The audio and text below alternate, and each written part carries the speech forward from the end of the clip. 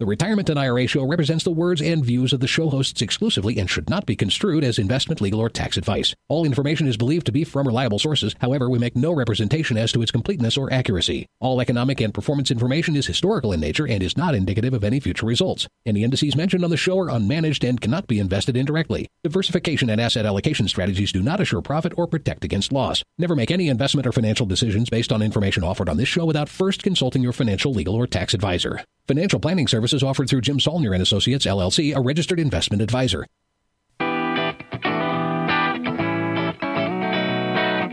This is the Retirement and IRA Show coming to you from beautiful northern Colorado.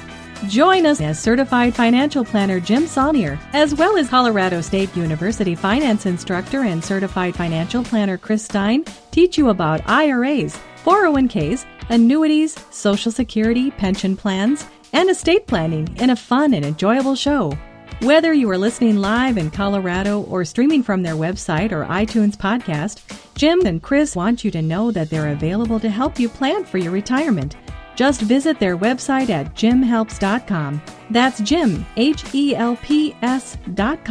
And click the Meet the Team button on the homepage. Now, here's Jim and Chris with today's show.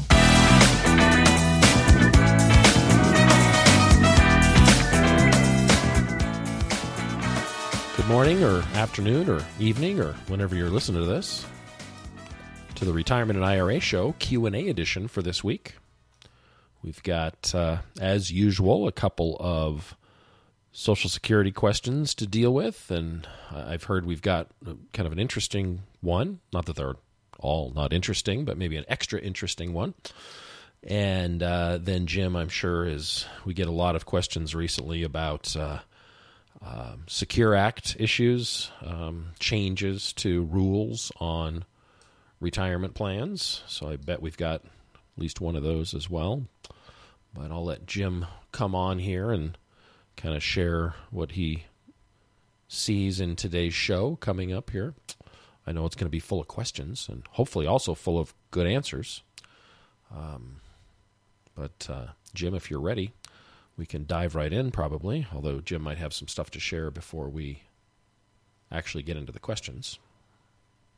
Jim does have a few little things to share before we get into the questions, but welcome everyone to the Retirement and IRA Show. Unlike the show we recorded, I think, on Tuesday, which played on Wednesday, the EDU show, when I did it at 5 o'clock, but it felt like it was 9 o'clock.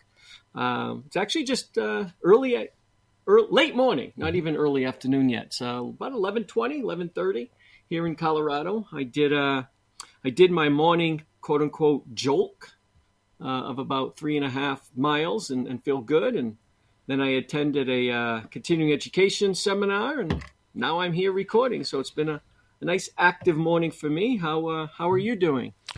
Oh, I did a little work before this moment, getting ready for some stuff I'm doing this afternoon with a client. And then I'm looking out at the beautiful weather through the window. And honestly, I'm a little bummed that we're doing this now instead of me being outside, but it is what it is. It's a work day. You can record outside. It's a little, I don't know. I don't think people want to hear the nature sounds and the occasional traffic sounds and the dog barking and all that kind of stuff. But you never know. Birds chirping in the background might be pleasant for people. True. I have no idea. True. But anyways, for those who don't know jolking, Jolking, it's kind of half jogging, half walking.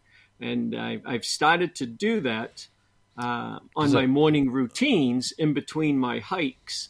After reading an article that said kind of play up your walking routine and try to get your heart rate going a little.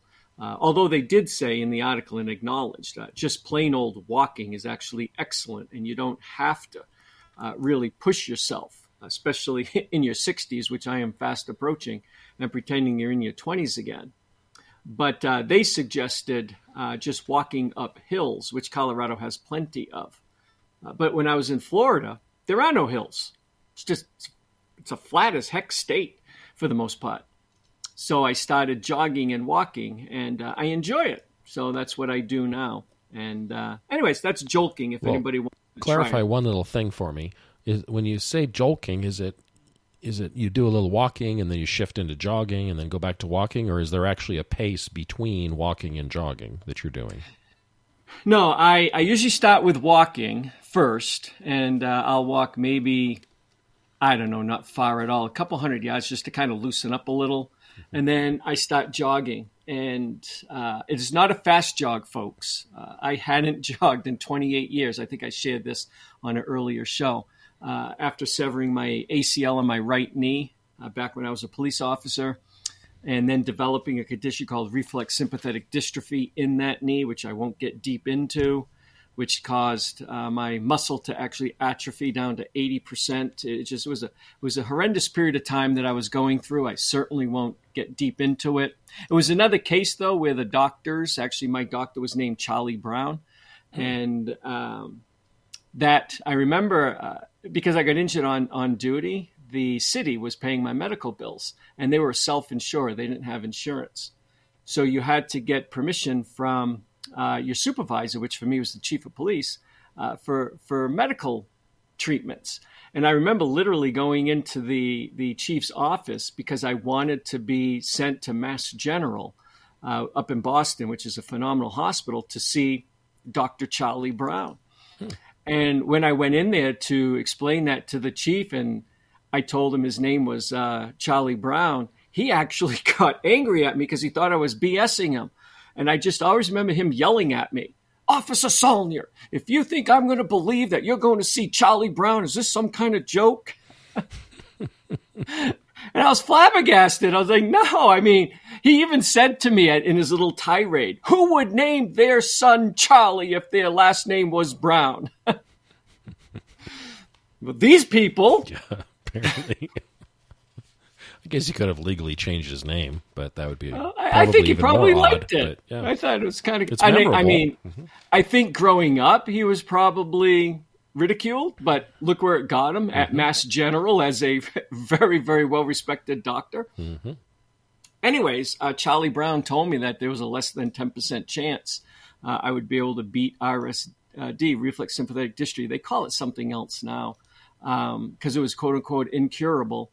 And I beat it. It just, another one of those weird things. I beat that stroke. I beat RSD. I don't know how many lives I have left. Yeah, it's very cat-like. I'm like a cat. But anyways, because of the RSD and the repaired ACL, I had this aversion to ever doing anything that would cause a knee problem again, or especially require having to go in. The RSD was caused by the actual puncture of the operation, they said, not the severing of the ACL. So I just didn't want to chance it. But now I'm willing to, and I run on very flat. I'm not going to start trail running. I'm amazed when I'm out hiking and I see trail runners just fly. I'm struggling to go up maybe a 15% incline, which is very difficult, at 9,000 feet, say, and I've got my hiking pole and I'm struggling to get up it. And then a trail runner just flies by you on the way up. And you're like, oh my God. But I have no idea how trail runners can do it because I fall just hiking. I couldn't even imagine if I was trail running up something. So I'm on very, very flat surfaces, folks, when I quote unquote jolt. But in answer to your questions, I've started, and I just kind of set these goals for me as I start jogging, Chris. I find a landmark in the distance, and I say, okay, let's try to get that far before you consider stopping. And that's what I do. And I kind of push myself a little bit more every day and go from there. I am not a fast jogger. I'm a fast walker, but I'm a very slow jogger. And anyways, I enjoy it. I know a lot of our listeners listen to us while exercising. That's why I'm sharing this. If you're walking, try bringing it up a notch and try jolting a little. You don't have to go far at all, but it definitely gets your heart rate going a little more. My only recommendation when I first started, quote unquote, jolting, I was doing it in my low hiking shoes. I have high hiking boots, I have mid-size hiking boots, and I have low hiking shoes. I never had sneakers for years because, again, Chris, I hadn't ran in 28 years. And when I was in Florida, I bought my low hiking shoes down there with me. not the most comfortable or practical shoe for jogging. I will tell you that right off the bat. When I finally got a pair of sneakers, I got Hokas, I don't know how you pronounce them. When I got Hokas, which are a trail running shoe that can be used on, I got the hybrid version. They have soles designed for blacktop and soles that can carry over onto trails. Because here in Colorado, most of our trails, even the flat ones, are dirt, not really blacktop or cement. So when I got those, I found it a lot easier to jog. The shoe really makes a difference. But those of you who are walking and exercising, just try it a little. I enjoy it now. I get bored with just walking, and it's something to try. Anyways, that's it. I don't want to keep yapping on and on about that. But we also got an email, got a few emails from listeners. I'm going to just share this one. Remember we were trying to figure out, somebody said, Heidi Ho, Neighborino, and I thought it was Ned Flanders from Simpsons, or that little talking poo, whatever its name is, from Hanky the Christmas Park. Poo. Is it Hanky? All right. Hanky the Christmas Poo, yeah. On South Park. Someone else pointed out something, and it's from a show that I confess I really wasn't a fan of and didn't watch much, but the times I did, I remember this character. I did not know this character said it, though. This man thinks the reference is to the neighbor of Tim Allen, the Tool Man.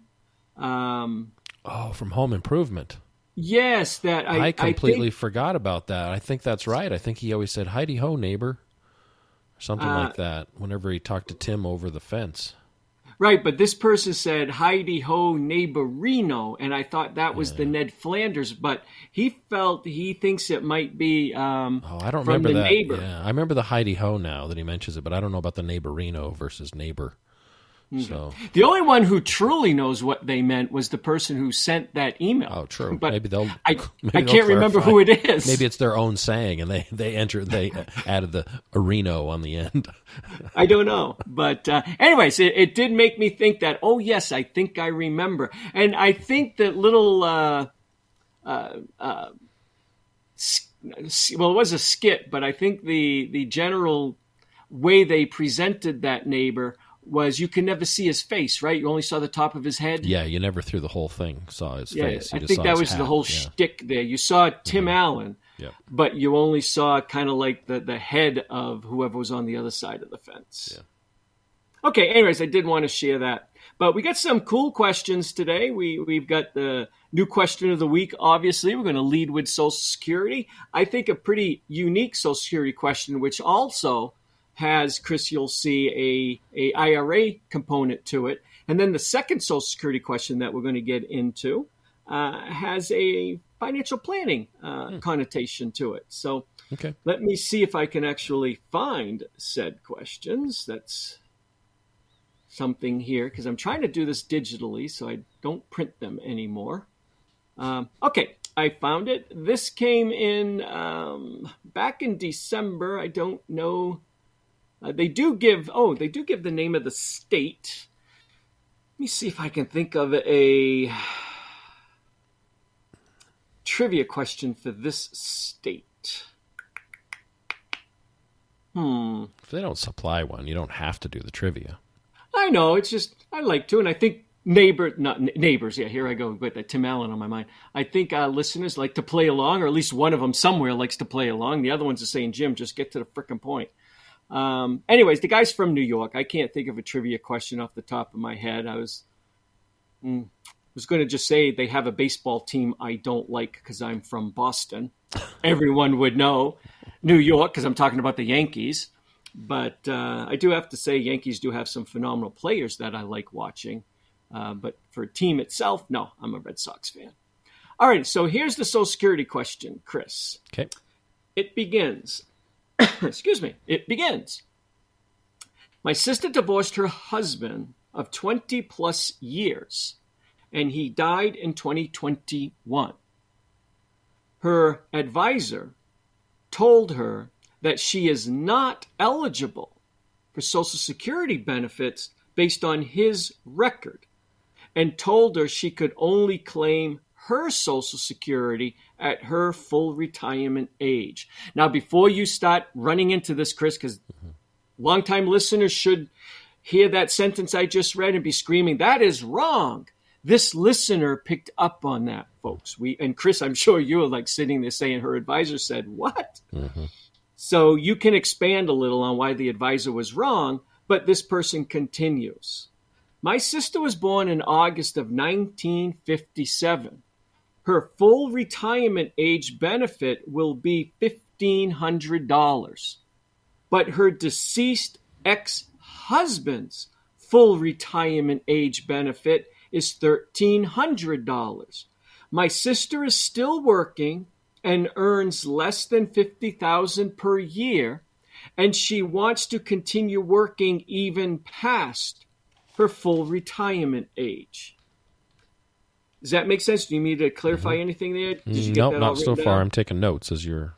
Okay. I believe my sister is eligible to collect her full survivor benefit of $1,300 beginning in October of 2023 when she reaches 66 and 2 months. Would this be considered her full retirement age for the earnings test?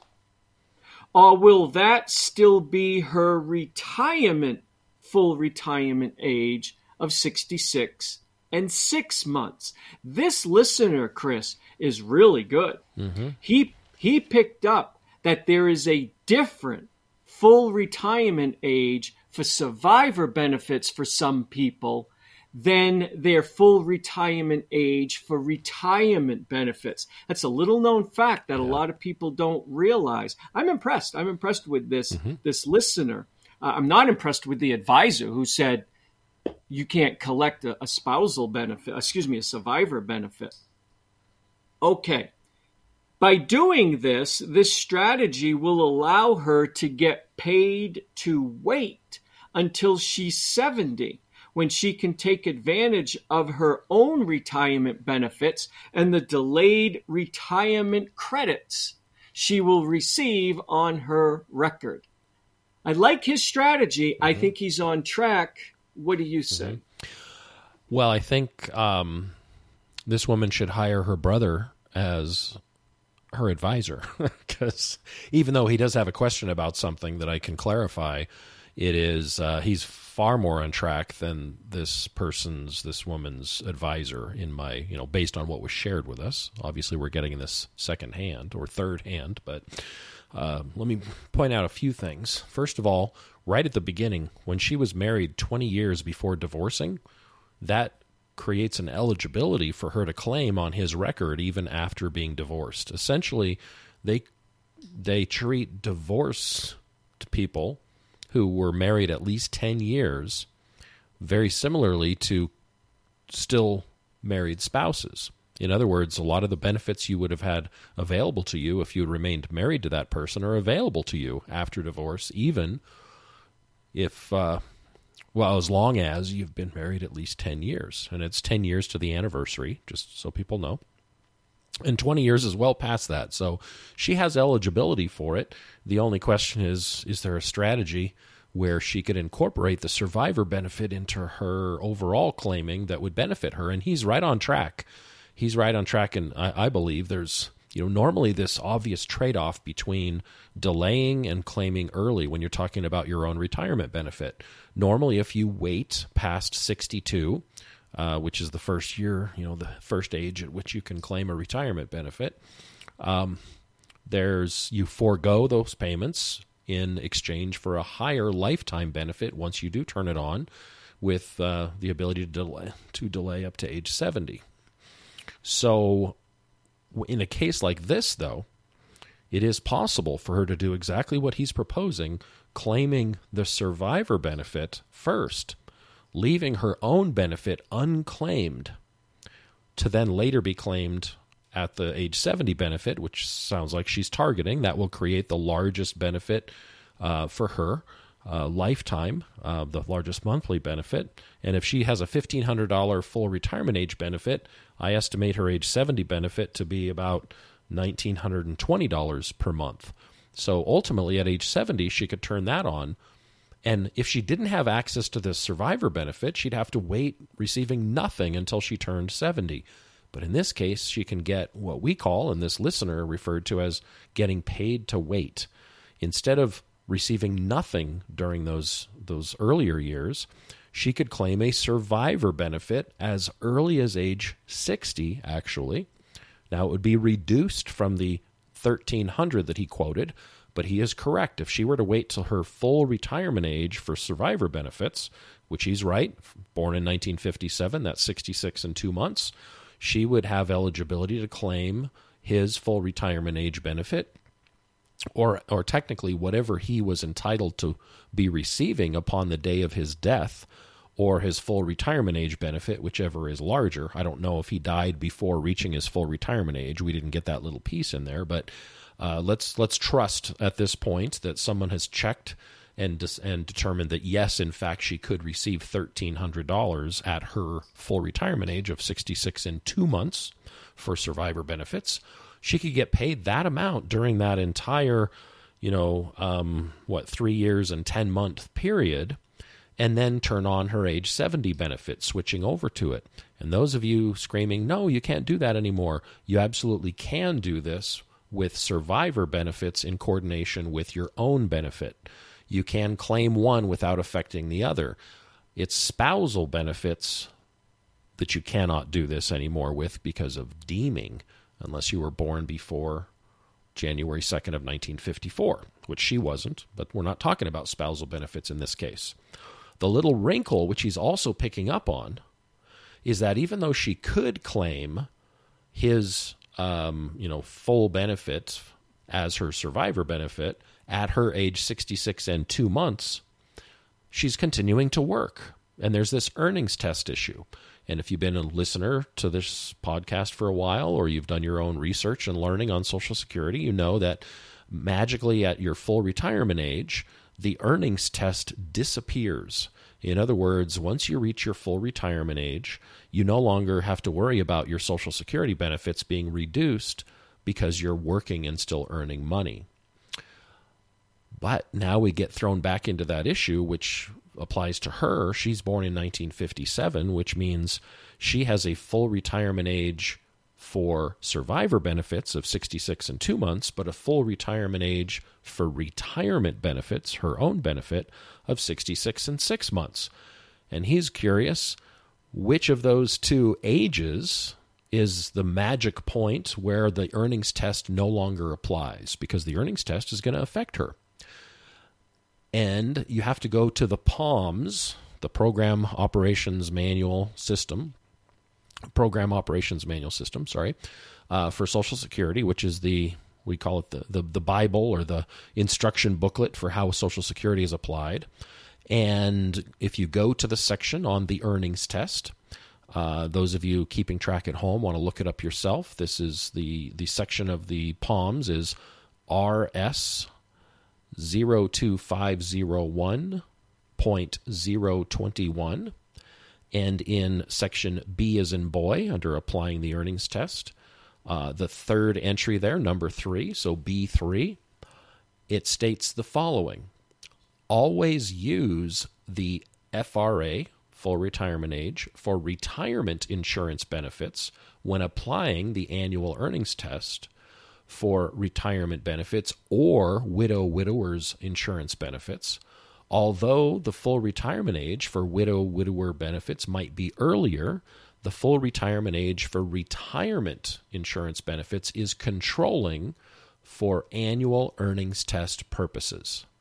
This rule applies even if the beneficiary is not entitled to their own retirement insurance benefit. Right there, it spells it out in black and white. That's the answer to his question. It's her 66 and 6 months full retirement age for retirement benefits that controls this. And this is one that I've had to look up in the past. That's why I, as you were going through this, I pulled it up so I could reference the POMS specifically, but there's the answer to the earnings test. So does that mean she should wait until 66 and 6 months in order to claim a benefit? No. I think she should claim at 66 and 2 months, and if the earnings test offsets the benefit, so be it. But she might get a few dollars. Then when she hits 66 and 6 months, 4 months later, the earnings test will no longer apply, and it won't matter. But she might get a few dollars. She said, he stated that she earned less than $50,000. And so, that may not offset all of the earnings or all of the Social Security benefit, and she may as well claim it. And since there's no effect on her ultimate retirement benefit from age 70 on by this early claiming of her survivor benefit, I think you don't have to worry. And I would even consider, let's see, 66 and 2 months. So she's about there. She was reaching 66 and 2 months here in this October. There might be an argument, actually, if he said something less than 50,000. There might be an argument actually for her to claim that survivor benefit right away. I'd have to see more specific numbers and what her earnings are, and he probably used these are nice round numbers, 1,300, 1,500. I would probably want to know them more specifically and confirm them before I'm saying this is absolutely what to do. But there might be an argument for doing that, knowing that at 66 and 6 months, so in early 2024, when she reaches full retirement age for retirement benefits, the earnings test will no longer apply or reduce those survivor benefits, and it'll go up to the full amount at that time. Now, if she claims before 66 and 2 months, the amount will be less than $1,300 because she's then deemed early filing for those survivor benefits, but that still won't reduce her ultimate age 70 benefit, because those survivor benefit claiming dates are separated from and don't leak over or affect later on the claiming of the retirement benefit. So those rules are unique for survivor. Those don't apply to spousal benefits when your spouse or ex-spouse is still alive. So make sure you're very clear in your mind on keeping those two things separate. We're talking specifically about what Social Security calls widower benefits. Widow or widower benefits, what we usually call survivor benefits, just because it kind of rolls off the tongue a little bit easier. But I like what he's thinking, and I think she didn't get the full story or really a very helpful answer from her advisor on this particular thing, because her brother definitely knows more than the advisor based on what he shared. Okay, well, it gets worse. And I'm certainly not looking to throw the advisor under the bus. He gets into an IRA question next, so we'll deviate from the second Social Security question for a second, and let me continue with the IRA question.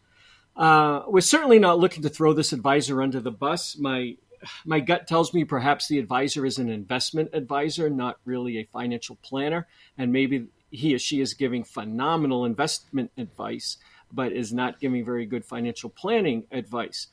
I would encourage the brother to ask the sister what other advice is this advisor giving, though. And the brother seems to be spot on, as you'll see in a minute, folks, not only with Social Security, but with the IRA issue.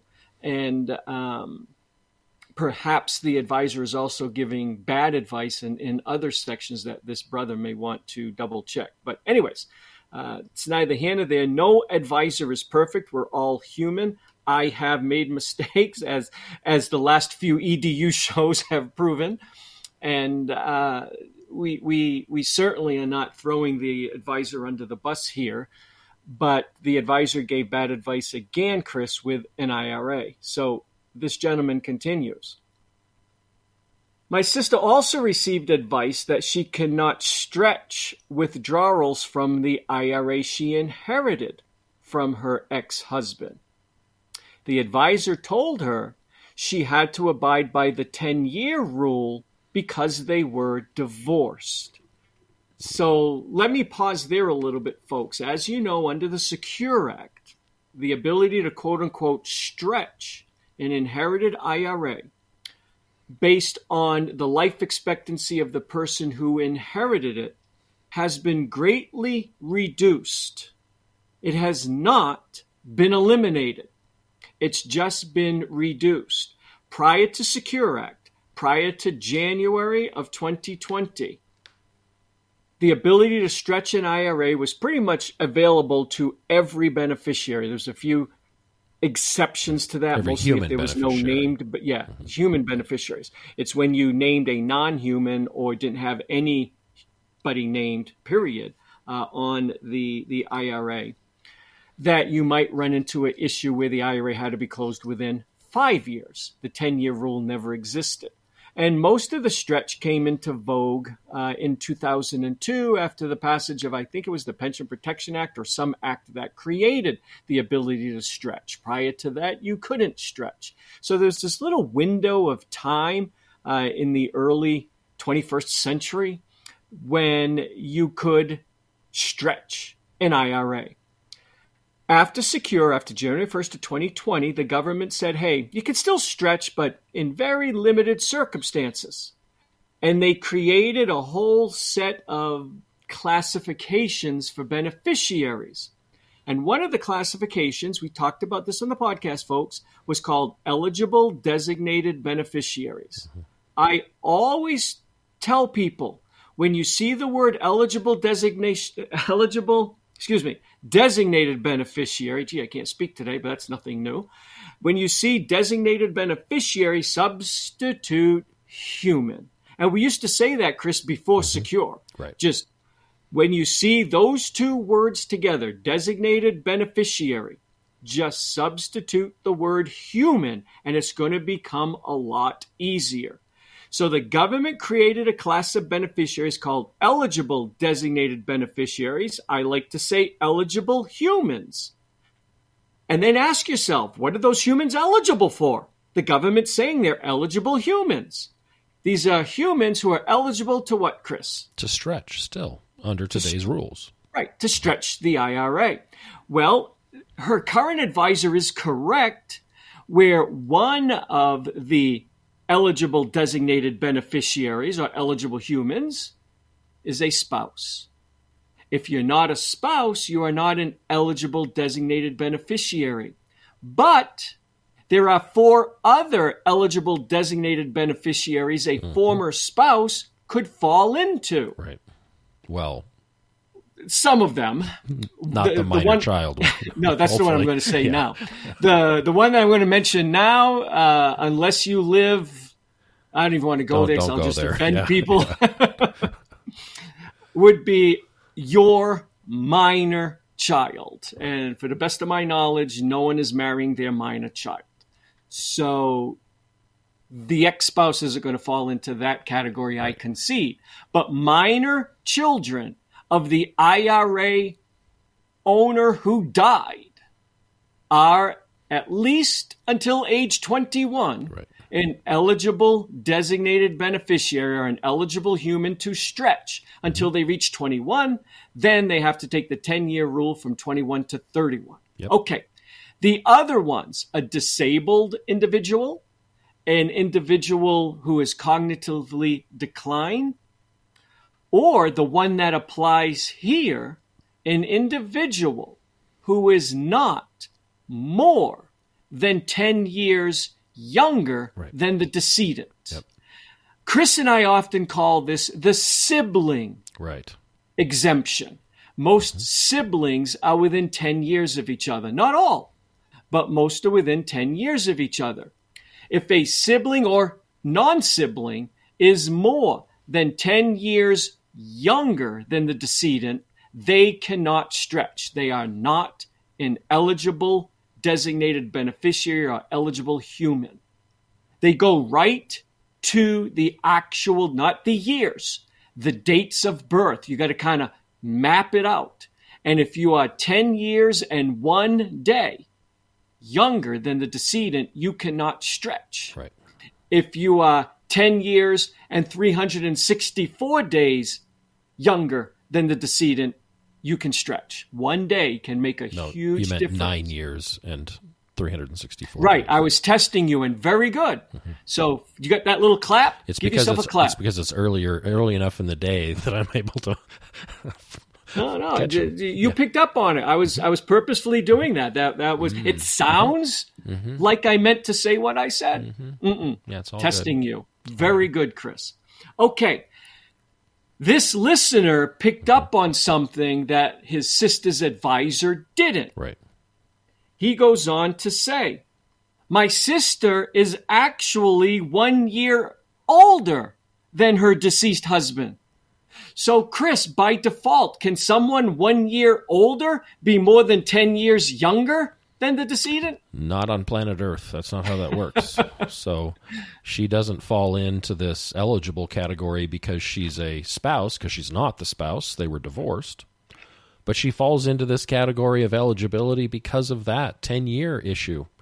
And not a sibling, but an ex-spouse. And we haven't pointed that out, but he's absolutely right. This would be a classic case where someone is likely not to be more than 10 years younger. There are some, obviously, out there, but the more common is your spouse, you and your spouse are within 10 years of one another.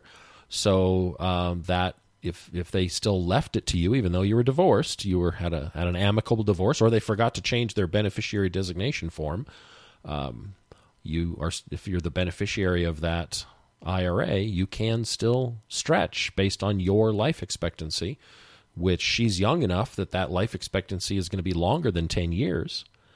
And so this advisor telling them you have to do the 10-year rule is possibly causing them some tax consequences that they would otherwise like to avoid.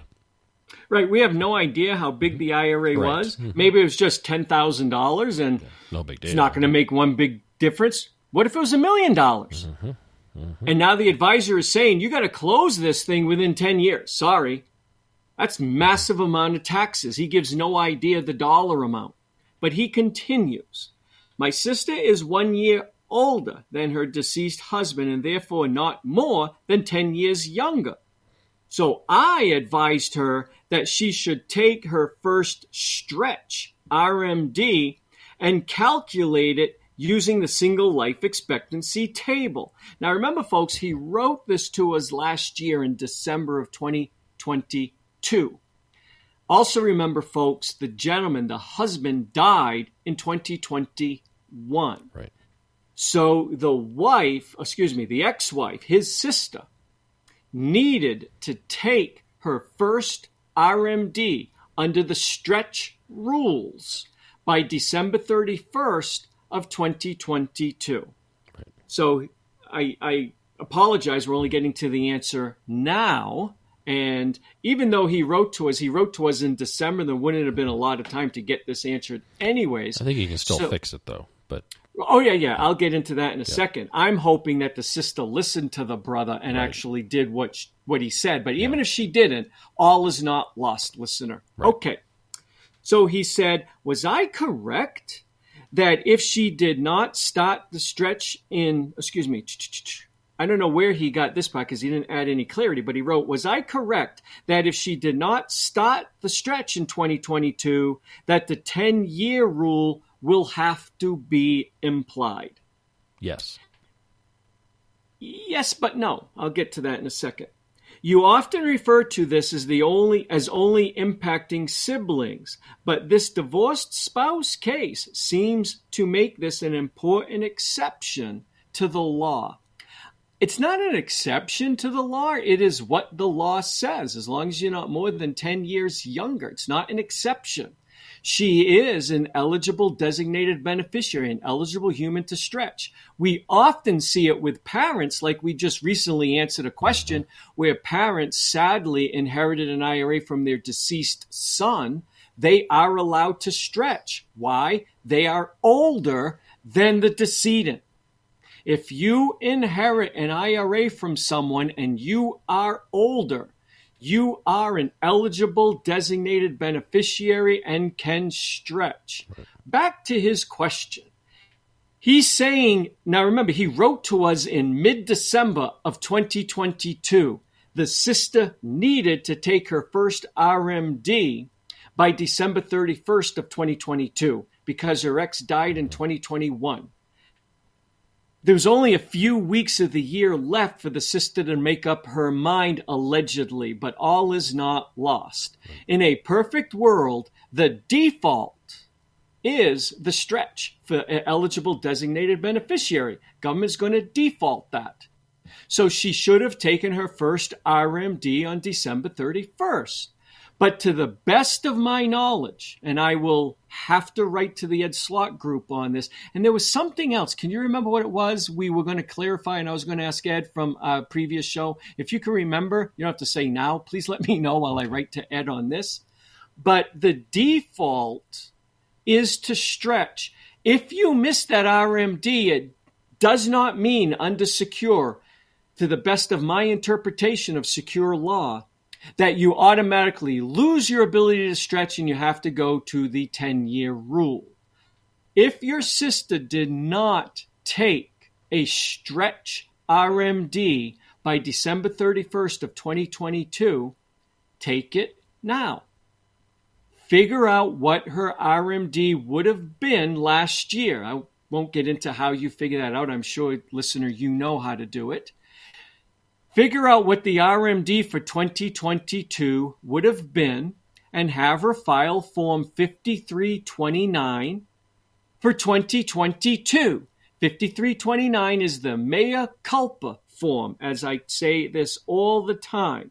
It is the form that you fill in when you screw up and you missed something and now you have to pay a penalty with a retirement account. In fact, the name of 5329, this is a pure bureaucratic IRS name for sure. It is called the Form for Additional Taxes on Qualified Plans, including IRAs and other tax-favored accounts. In other words, they're saying the form to use when you screw up and you owe a penalty on a retirement account, whether it's a 401k or an IRA. That's what that form is. So your sister will file Form 5329 and also attach a letter to it. We talked about this in the past. And she should just simply say, hey, I inherited this from my deceased husband. I did not realize I was subject to required minimum distributions. I found this out as I was doing my taxes. The timing here is perfect, folks. As I was doing my taxes for 2022, I discovered I was required to take a required minimum distribution. I immediately took that distribution and I will pay all associated taxes on it. I have also put in place, and because you have to tell them you did something to make sure this never happens again. I have also put into place automatic required distributions to come out from that IRA by the custodian every single year. You attach that kind of letter of explanation. And as you fill in the form, should I go into, now we've done it on prior podcasts, so maybe I should. Or we're going to eat up this whole show with this. Yeah, we'll eat up the whole show. As you fill in the form, listen to our prior podcasts or Google how to fill in Form 5329 with missed RMD. They'll walk you through how to actually indicate to the government you are asking for an exemption to the 50% penalty tax, which now post-secure 2, and I think it's effective as of this year. So your sister's still under the old rule, I think. I'm not sure. The 50% has been cut to 25%. And if you fix it, if you fix the error as quote unquote as soon as possible or something to that effect in the law, which is I forget what it's defined as, but if you fix it right away, they'll even lower the penalty to 10%. There is a thought that under the new rules, the IRS is going to be less forgiving. Mm-hmm. In the past, before Secure 2, your sister would have never paid the 50% penalty tax. I guarantee that. I have done dozens of these for our clients when they miss an RMD. Not one of them ever had to pay the penalty tax. I believe vehemently the IRS is going to start imposing a 25 or maybe even 10%, but no more zero. Right. However, you got nothing to lose. Fill it in as if it was zero. Google how to do it. Have your sister file it. Worst case scenario, they're going to come back and say, we're going to impose a 10% penalty tax, or we're going to impose a 25% penalty tax. Or maybe because this happened before Secure 2 took place, they say a 50, but I would be shocked on that. Anyways, all is not lost, listener. For your sister, she can stretch. But I will confirm all this with the Ed Slott group that she is not going to be defaulted into the 10-year rule. Well, if she doesn't take the RMD, that's what opts her in, because the decedent had not reached their required beginning date. Well, we don't know that. He never specified. No, we do know that. Because this decedent is a year younger than she is, and she doesn't reach her full retirement age. That's right. Till later this year. So they're both under their required beginning date. So she didn't have to take an RMD if she was taking the 10-year. If she wanted to stretch, then she needed to take an RMD in 2022. But if she didn't take the RMD in 2022 or 3 or 4, whatever, they're going to demand that thing be closed within 10 years because she's, by that action, opted for the 10-year rule. Gotcha. Very good. So very good. The fact that we knew in this case that the decedent was below their required beginning date kind of clarifies that a little bit. Okay. So anyways, listener and listeners, that's kind of very good questions there from that gentleman. He appears to know more than her advisor, so he may just want to check some of the other things the advisor is telling the sister, and go from there. Again, we're not going to throw any advisor under the bus because Chris and I are not infallible and we do make mistakes. I am going to try to get a little bit of clarity from the Ed Slott group on that default issue under Secure 1 and now 2. And see what they have to say. And Chris, if you can think of the other thing that I said I was going to ask Ed, or if anyone else is listening. I'll let you know. I've got it in my notes. Sometimes people keep track and get a hold of us. Hey, you never really clarified. Recently, folks, I said I will ask Ed Slott something, and I can't remember what it was. If anybody remembers what it is, write to me so I can ask Ed. Okay, this next one, we're not going to get into the next Social Security. Let's get into the new question of the week and then to this Social Security question, which is more of a financial planning question. This one is kind of applicable. You nailed it, huh? Applicable now because of everything going on with the bank failures. So that's why I want to answer this question. It came in this week. And I love the hint he gave, Chris. If you can get this, I'll be impressed. Dude, sit on your hands. Okay. Promise me you are putting that fat behind of yours on your 2 hands. Okay. And I don't want you Googling this real quick. I won't. But I like his hint. I am from the state where Jimi Hendrix was born.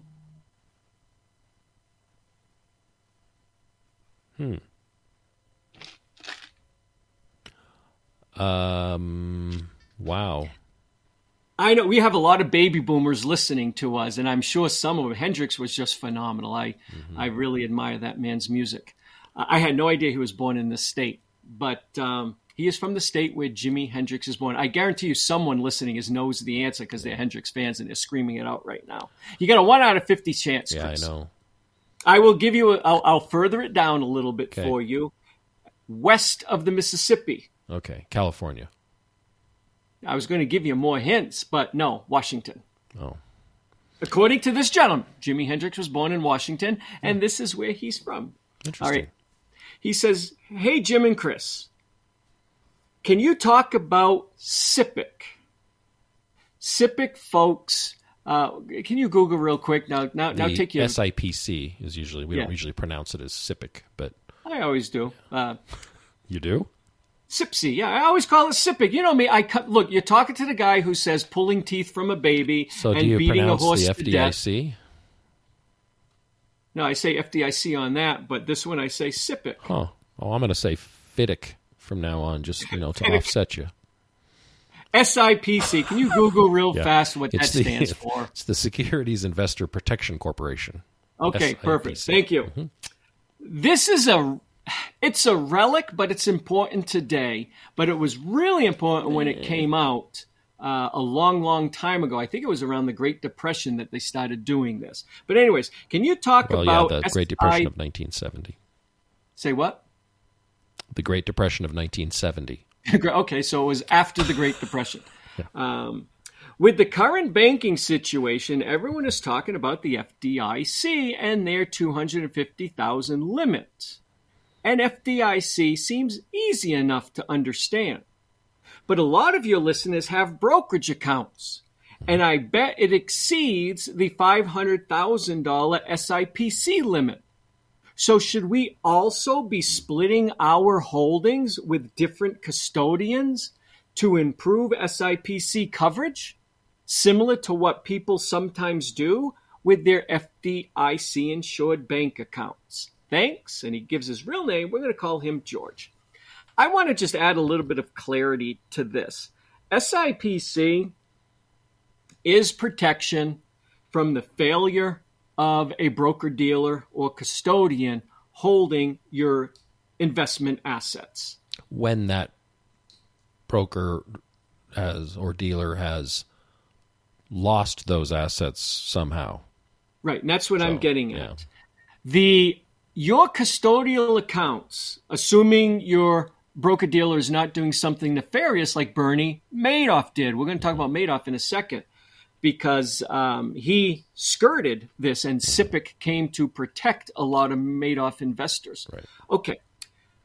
The custodian holding your assets, assuming they're not Bernie Madoff, and for those of you who are with Vanguard or Schwab or Fidelity and TD Ameritrade, the custodian we use, these are massive companies. It's not to say they couldn't fail, but what I'm getting at is I don't believe these companies are doing fraudulent things like Bernie Madoff was. And that's the key. It's not that the failure is going to lose your money, because your relationship with these broker-dealers is very different than your relationship with the bank.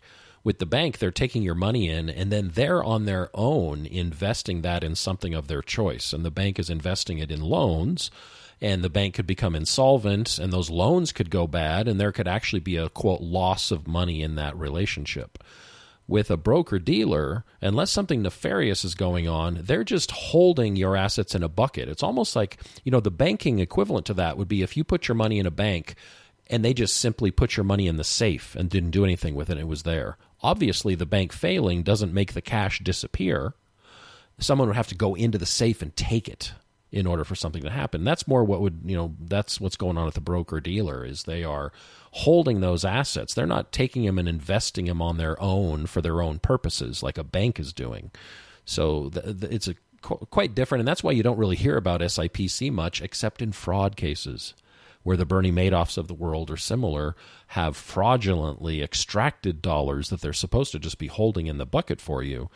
And then the SIPC comes to the rescue, if you will, up to their limits, which for securities is $500,000, and up to half that can be cash.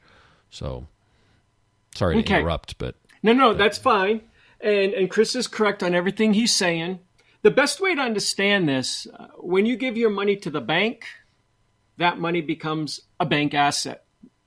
It's not held separately for you. Right. The bank intermingles it in the quote-unquote general account, similar to an insurance company, a fixed insurance company, or a fixed insurance company product. It's the bank's. It's theirs. It's technically no longer yours. So you can lose it in a bank failure because they're taking that money and they're going and doing something with it. A custodian holding investments, assuming it's not a Bernie Madoff, are holding your assets separately in trust. They are not an asset of Fidelity or Schwab or Vanguard. They're your assets, not theirs. They are just holding it and affecting trades for you, being paid for doing it. They do collect fees, even though nowadays you don't see fees directly. But Schwab and Vanguard, when you buy ETFs and stocks, generally don't charge you a commission anymore, but they're making money with what, oh God, now my mind just went blank. They're making money off the of order the flow. Order flow, thank you. They make money off of the order flow. Okay, that's neither here nor there. Those assets are not Schwab's. They're not Fidelity's. They're not TD Ameritrade's. They are yours. They're held separately. And if that institution went under, your assets are not subject to the creditors of that custodian. So SIPC was designed, even if Chris is right, and I'm sure he is in the 70s and not during the Depression, it was still during a time when paper stock certificates and paper coupon-bearing bonds were in vogue. That's how they did it back then. We didn't, especially in the 30s and 40s and 50s and 60s, computers, to the extent that we know them today, didn't exist. And it was possible there could be a fire at the custodian or where these paper things are being held. If you were asking the custodian to hold these pieces of paper so you didn't have to, and they would hold them in street name and you could still lose them, or their employees could steal them. Mm-hmm.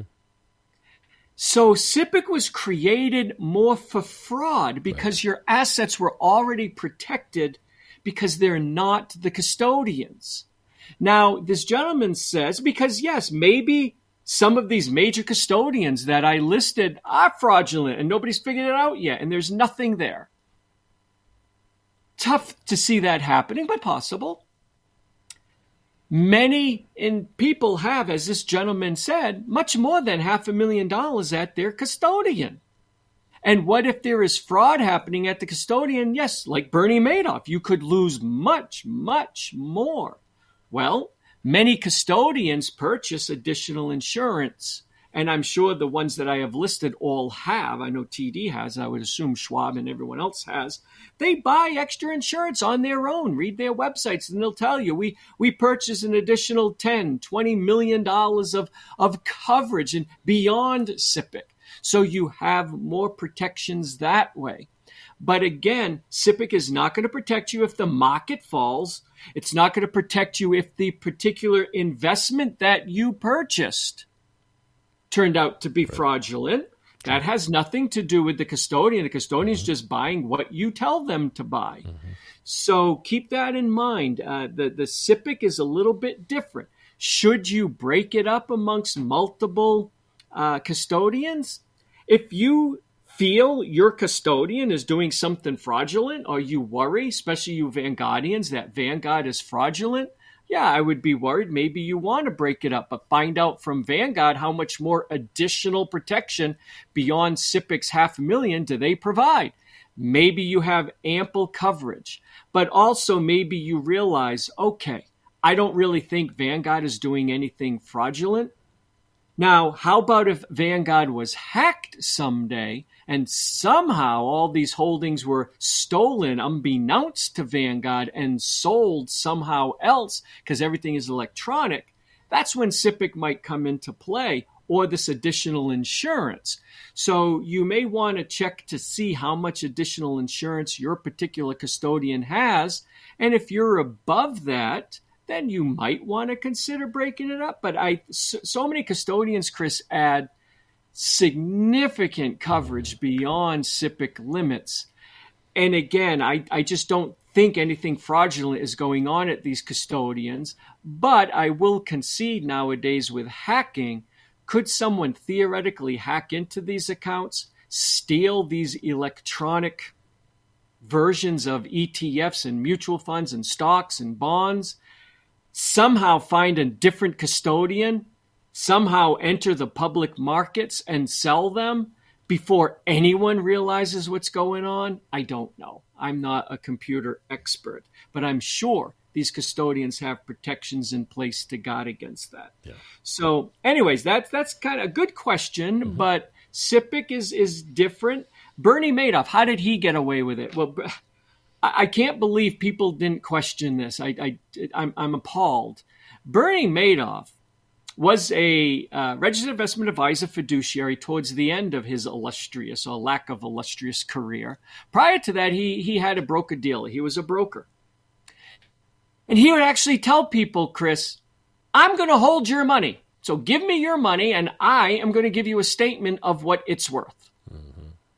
There was no independent custodian holding the alleged investments that Madoff was buying, much like you get with Schwab or Fidelity or Vanguard or TD Ameritrade. Now, granted, you can use advisors of these companies as well, but I wouldn't fear it. I don't think a lot of these companies are fraudulent, but keep that in mind. If the custodian holding your asset is also giving you the advice and claiming that this is what you have, and it's just a one-man shop like Bernie Madoff was, you might want to question that.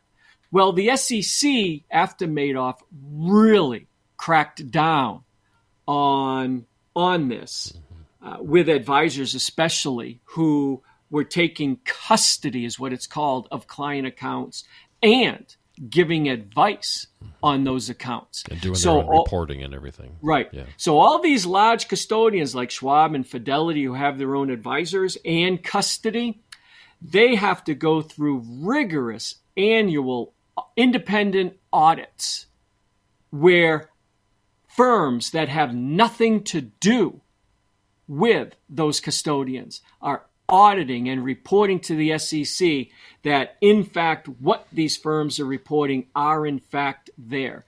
They are very, very rigorous and difficult. And most financial planners now, except for these very deep-pocketed billion-dollar companies that I've named, don't hold custody anymore because it's so expensive to get these audits.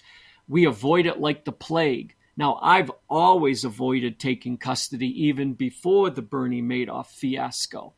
And I've always used independent custodians, and 99%, I think, of advisors still do. But you may find some advisory firms that still will take custody and give you advice and send you the statements, which is what Madoff did.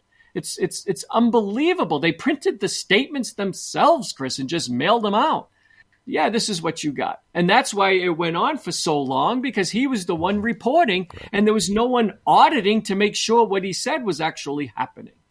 And when they were audited by the regulators, they came up with a lot of fake documents. And sadly, the regulators missed many red flags and never examined. And the rest is history. Yep. So anyways, SIPC came in and helped in that case, because there was some SIPC protection, because Madoff was nothing more than a big-time fraud. Yep. Okay.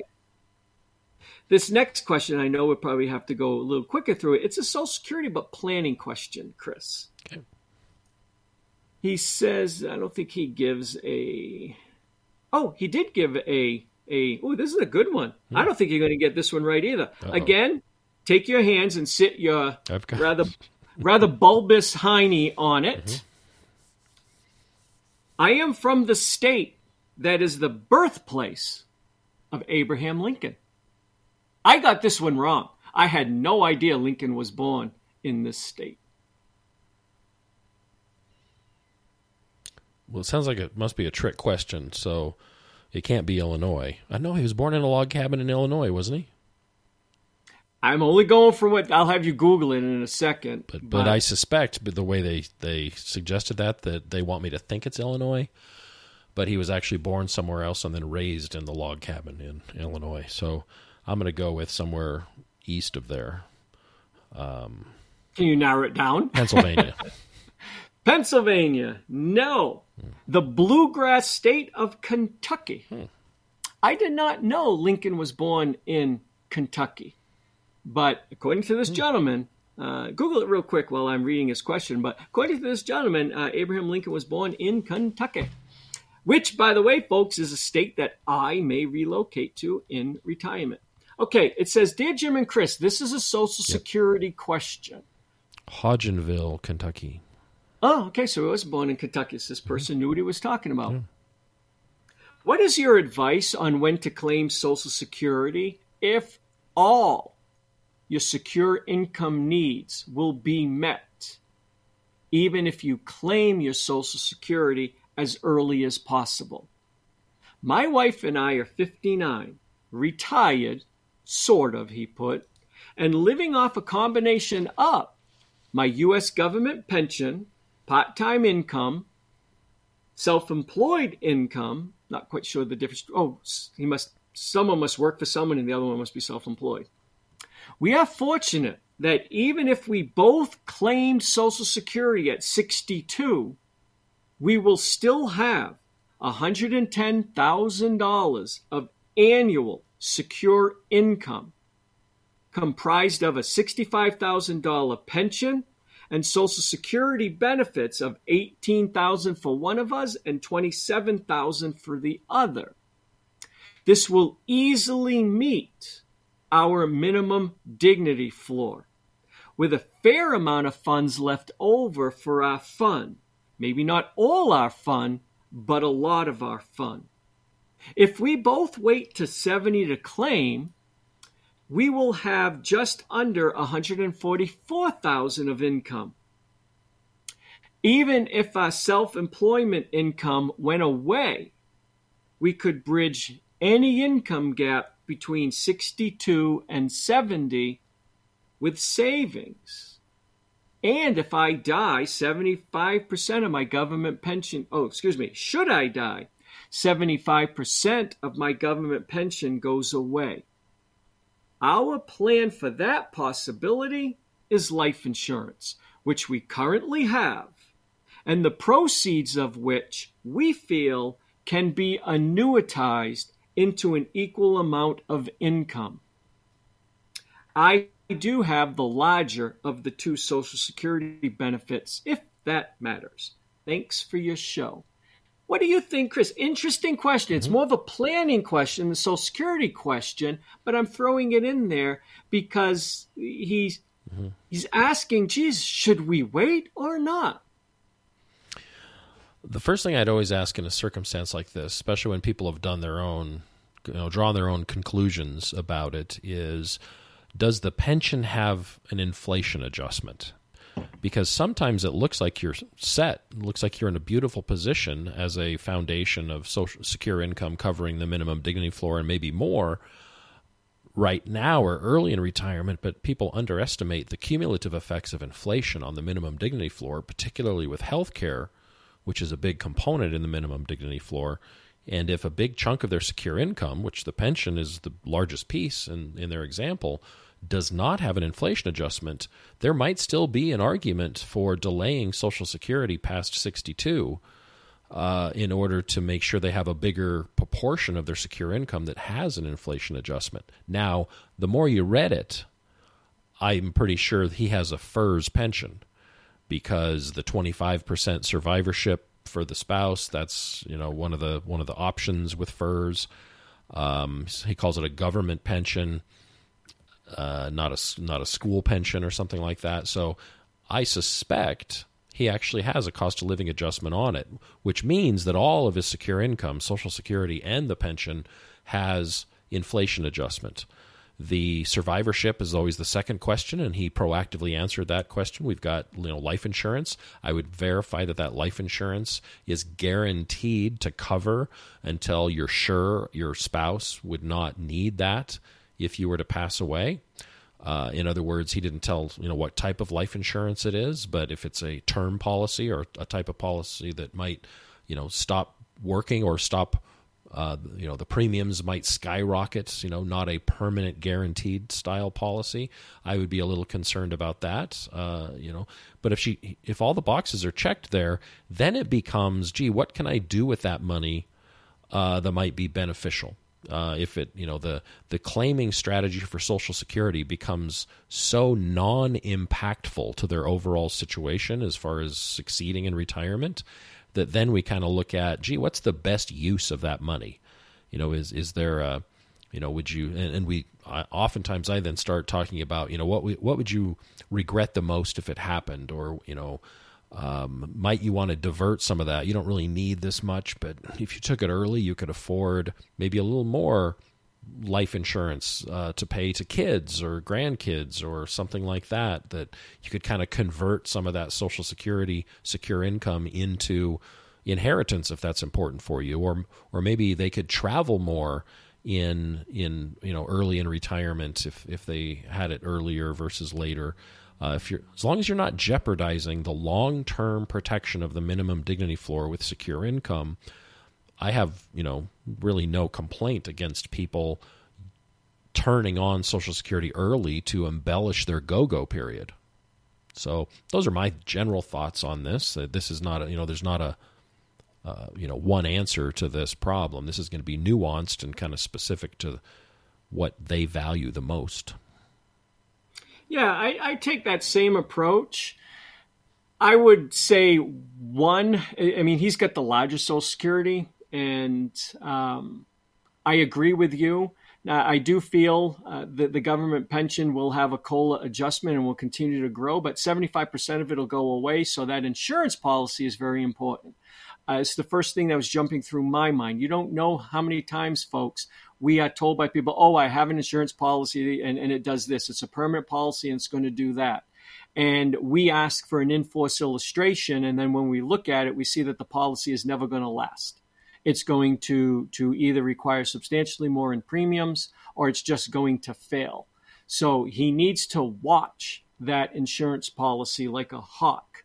And just don't believe the agent who sold it to you. Ask for an in-force illustration. I'd ask for it every year. And just make sure the policy is performing as hoped and will in fact last.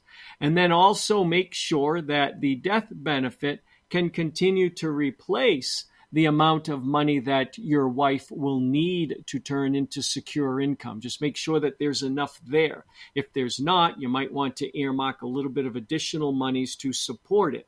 He seems fairly certain the insurance policy will work.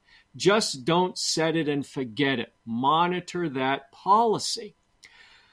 But there were other ideas going through my head. I think the wife might be in a position where she could turn her Social Security on right away, and he waits to 70 to get the largest death benefit in case one of them lives a long time. The older you will greatly appreciate secure income because of its simplicity and ease, as opposed to having to manage a portfolio. Do keep that in mind. But I also started thinking of the same thing, Chris. He has a life insurance. They're still in their 50s. So he qualifies, I would assume. He doesn't tell us what his ratings are, how healthy he is, doesn't tell us at all if he has children, if a guaranteed inheritance is important. Just shares with us that they don't really need all of their secure income. So I'm looking at the wife's $18,000 of Social Security, and I don't know if that's at 62 or 70, but I'm looking at this income that perhaps the wife doesn't need, and there's no need to wait on hers, and thinking maybe you can start collecting that and investing it. Just take it and monthly put it into an investment. Great dollar cost averaging. You could, as Chris said, embellish and start spending it, yes, but maybe you can get into a disciplined investment to leave those dollars to someone as a guaranteed inheritance. Or maybe you can look at getting a second to die guaranteed universal life policy, especially with interest rates rising now, which GULs more than other insurance policies really key off of. You have an individual policy, listener, that will pay at your death to give your wife money to replicate the 75% of your pension that's going to be lost. That's an expensive type of life insurance. It's a very common type of life insurance, but it's expensive because it only insures one life. You add a second life onto a policy, the premium drops. I would argue, depending on when you bought your policy, listener, you and your wife on a second to die GUL will have a lower premium for probably more death benefit than what you're currently paying. You add a second life to a life insurance policy, you will be shocked at how much the premium can drop. Why? It's always a risk that one person could die the very day after signing a life insurance policy, and the insurance company recognizes this risk. I call it the bus risk. You sign it, you're all excited, you're walking down the street, and boom, you get hit by a bus and you're gone. Insurance company knows that can happen. The chances of two people with one of them dying unexpectedly quite early is far less, and it lowers the overall premium for everyone. we use guaranteed universal life policies to help guarantee inheritances. And if the health of you and your wife are there, you're still young enough in your 50s, if your health is there, you might find that the premiums she could earn by claiming her Social Security at 62, she'd have to still wait a few more years. But I wouldn't wait on getting the insurance if you qualify. But those premiums might be able to purchase millions of dollars of tax-free guaranteed inheritance at the death of the second spouse, not the death of the first spouse. It pays at the death of the second. This might allow you to feel more comfortable spending your other dollars, knowing, hey, we're going to turn on one Social Security early. It's going to buy $1, $2, $3 million of guaranteed life insurance tax-free to our children or someone else. It doesn't have to be kids if you don't have any kids. Therefore, we feel even more comfortable spending our assets down because we have the guaranteed inheritance taken care of. Remember, folks, in our calculation of your quote-unquote fun number, guaranteed inheritances are one of the subtractions from your see-through portfolio. As you're trying to come up with your fun number, money that you want to guaranteed to be left for someone is not put in the fun category. You have to pull it out because you can only spend $1 once. Well, what if you could leave those dollars in the fund because you're taking some secure income by your own admission you don't need and leveraging it into a second to die guaranteed universal life policy? He doesn't share enough with us, Chris, that this strategy would work. But if you have children, if you would like to guarantee a tax-free inheritance, and that's key. And if you live, he lives in what state? Kentucky. I don't think Kentucky has. Does Kentucky have an estate tax? God, I should know this. I'm thinking of moving there. I think they might have an inheritance tax, though. Do they have an estate tax or an inheritance tax in Kentucky, or none? I don't know. Let me look. Google that real quick. Anyways, for those of you listening who live in a state with an estate tax, where your estate will pay the tax, an inheritance tax, the beneficiary pays the tax. Yeah, it has an inheritance tax, so hopefully the kids don't live in Kentucky. So there is an inheritance tax in Kentucky, estate tax, though, where the estate pays the state estate tax. God, that's hard to say real fast. Such as Washington. We have a lot of clients in Washington and Massachusetts, where my family lives. Their estate is going to have to pay a state estate tax. Using life insurance held inside a irrevocable life insurance trust is a wonderful way to get around the state estate tax and income tax that the beneficiaries would have to pay. Wonderful strategy. So these are some of the thoughts running through my mind. There is no right or wrong answer. This is more of the art of financial planning. Other advisors listening to this might be saying, Jim and Chris, I totally disagree. This is what they should do. This is more of an opinion than a right or wrong answer. And those do-it-yourselfers, you might be saying the same thing. There's no right or wrong answer here, Chris. I think they have to do what applies to them. We're just trying to give them some food for thought. Yep. Okay. Well, I'll have to wrap for today. That's it? Yeah, all right. I know we only got through, technically only 3 emails. No, 4. I count that first one as right, that 2. was 2, so I agree. That's more of a 4, and we had some, I think, some good rabbit hole lengthy discussions on a couple of very interesting emails, so I don't feel too bad about only getting to 4 questions, but it'll have to be what it is today, since I've got some other obligations I've got to head to shortly. Okay. Well, thanks, listeners, for listening to another show, and thanks for those of you who actually send us questions. We appreciate it. Chris will share with you a little bit of more information on how to contact us if you need to. And everyone have a great day. Yeah, if you want to send in your own questions, just send them directly to Jim. Jim@jimhelps.com is the email. Just make sure in the subject line that you indicate that it's a question or a comment for the podcast, so he's sure to catch his eye. And we'll be back with you next week with a brand new show. You have listened to Jim on the radio.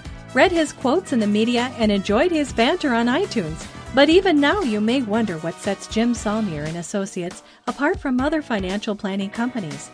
The answer is quite simple. Jim's diverse team of professionals specializes in retirement planning. They form a lifelong relationship with you and measure their success not through product sales, but through the security and prosperity you may achieve in your retirement.